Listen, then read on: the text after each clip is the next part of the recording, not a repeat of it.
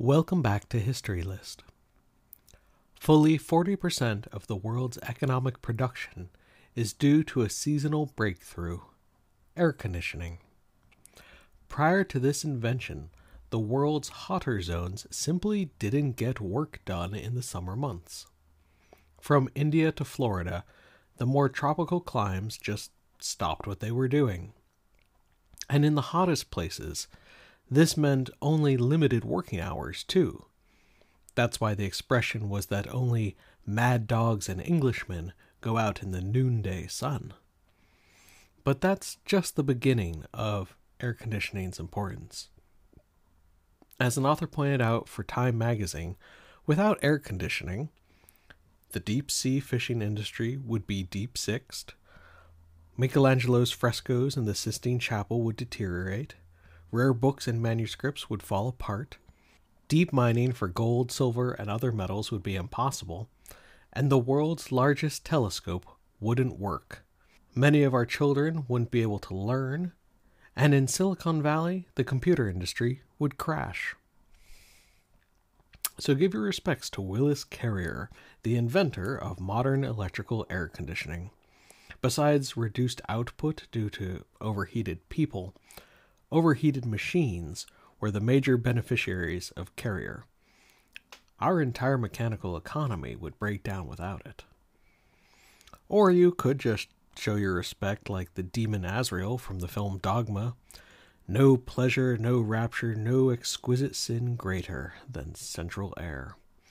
Whether you agree or not, without it, the fates of whole countries would still be tied to shorter working hours and siestas. And as we look ahead to global warming challenges, there are interesting questions that arise with this particular invention.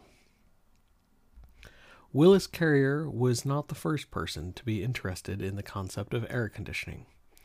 John Gorey, a physician in Florida, was trying to cure his patient's malaria when he created and patented an air conditioning device in the 1850s.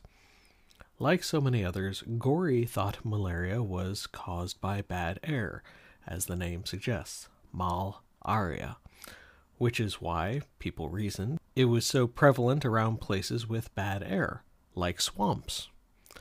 Down in Apalachicola, which certainly had swamps aplenty, the real culprit, of course, ended up being mosquitoes. But Gorey's device went nowhere, and a half-century passed before the electric air conditioning unit was created. Carrier was a born and raised New Yorker, going to school in Buffalo and then Cornell. In 1902, the year after he got his master's degree, the issue he was trying to solve was not malaria, but lithography, a type of printing. The paper would be affected by the heat, and so the machines made errors.